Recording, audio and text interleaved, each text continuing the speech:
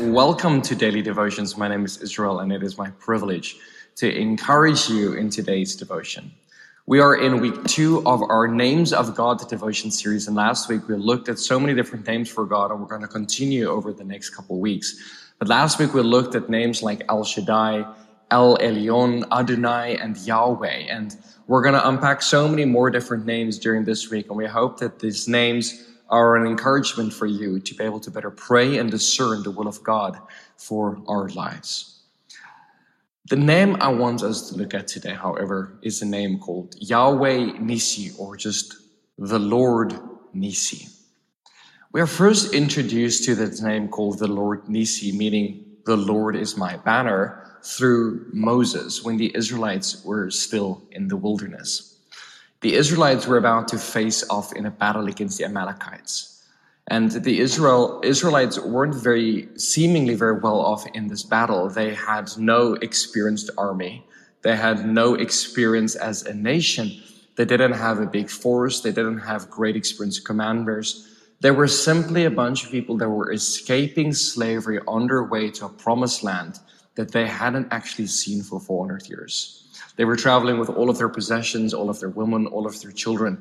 Failure at this battle could very well have meant the end of the Israelites. It's not like they could lose a battle and retreat to their home country. They had nowhere to go. It was life or death for the Israelites, and it depended on victory in this battle. The Israelites, as inexperienced and unorganized as they have seemed traveling through the wilderness periods, the Israelites had something very unique with them, though. They had a pillar of fire. They had a cloud of smoke. The Israelites had the presence of God with them. You see, the Israelites didn't fight their battles alone. No matter how inexperienced or overmatched they were never the underdogs when it came to any battle that the Israelites engaged in. Because no matter how desperate they felt, they could not lose because God fought for them. They had no great general, but they had the great general. They had no great protection to protect them, but they had the protector with them. The Lord himself was with these people. And so the very name used in scripture as Yahweh Nissi means the Lord is my banner. And we as a people group, we as believers, we live our life under no other banner but the banner of Christ. The banner that says that we belong to God. You see, Moses experienced both incredible physical and spiritual victory by holding up the banner of the Lord's victory over them, the banner of God's presence over the people of God. See, as the armies started lining up to do battle, the men of Israel, under the command of a freshly appointed commander or general named Joshua, would have probably looked up to a nearby hill and they would have seen 3 people standing there. They would have seen Moses stand along with Aaron and Hur. And they were overlooking the battle, and when the first battle cry would have sounded and they started engaging in battle, no one would have had time to look up and see this, but Moses, the middle of the 3 figures standing up on the hills, started raising his hands over the battle. And when he did, and as his hands were raised, Israel started winning the war. But as the day went on, the sun started going high and hot. Moses started becoming tired, and he started dropping his arms to his sides. The moment his hands started dropping to his sides, it seemed that the battle seemed to turn and the Amalekites started getting the upper hand and started to really press against the Israelites. Aaron and Hur seemed to have realized that Moses was dropping his hands and realized the implications of what this was happening as a prophetic sign over God's victory for the Israelites. And so they dragged a small boulder over, had him sit down, and they started holding his hands up. And as they did this, the Israelites got the upper hand again, and they rallied around Joshua and defeated the Amalekites, as the Amalekites were suddenly filled with fear. Now, throughout the afternoon and into the evening, they held up Moses' arms, And as they held up Moses' arms, it was symbolic of the people of God being lifted before God.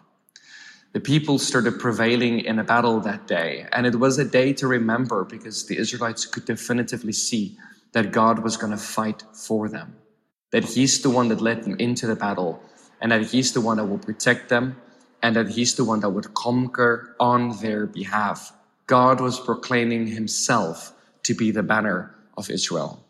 See, banners serve various different functions. They proclaim affiliation, they proclaim identity, they proclaim who people groups are. And the Israelites carried God as their banner, declaring that they were the Lord's people. They were under protection of God, and that they would fight for God because God was fighting for them. So Moses ends up building an altar to commemorate this great victory in battle. In Exodus chapter 17, verse 15, it says, "And Moses built an altar to the Lord and named it, 'The Lord is my banner.'" You see, when Moses built an altar and he called it, "The Lord is my banner," he was creating a place of remembrance in their lives as a celebration of victory and an expression of thanks to God. And he was making a declaration to the Israelites, to any follower of Jesus, even still today, that God is our banner, that God is with us, that God is fighting for us, and that God is our victory.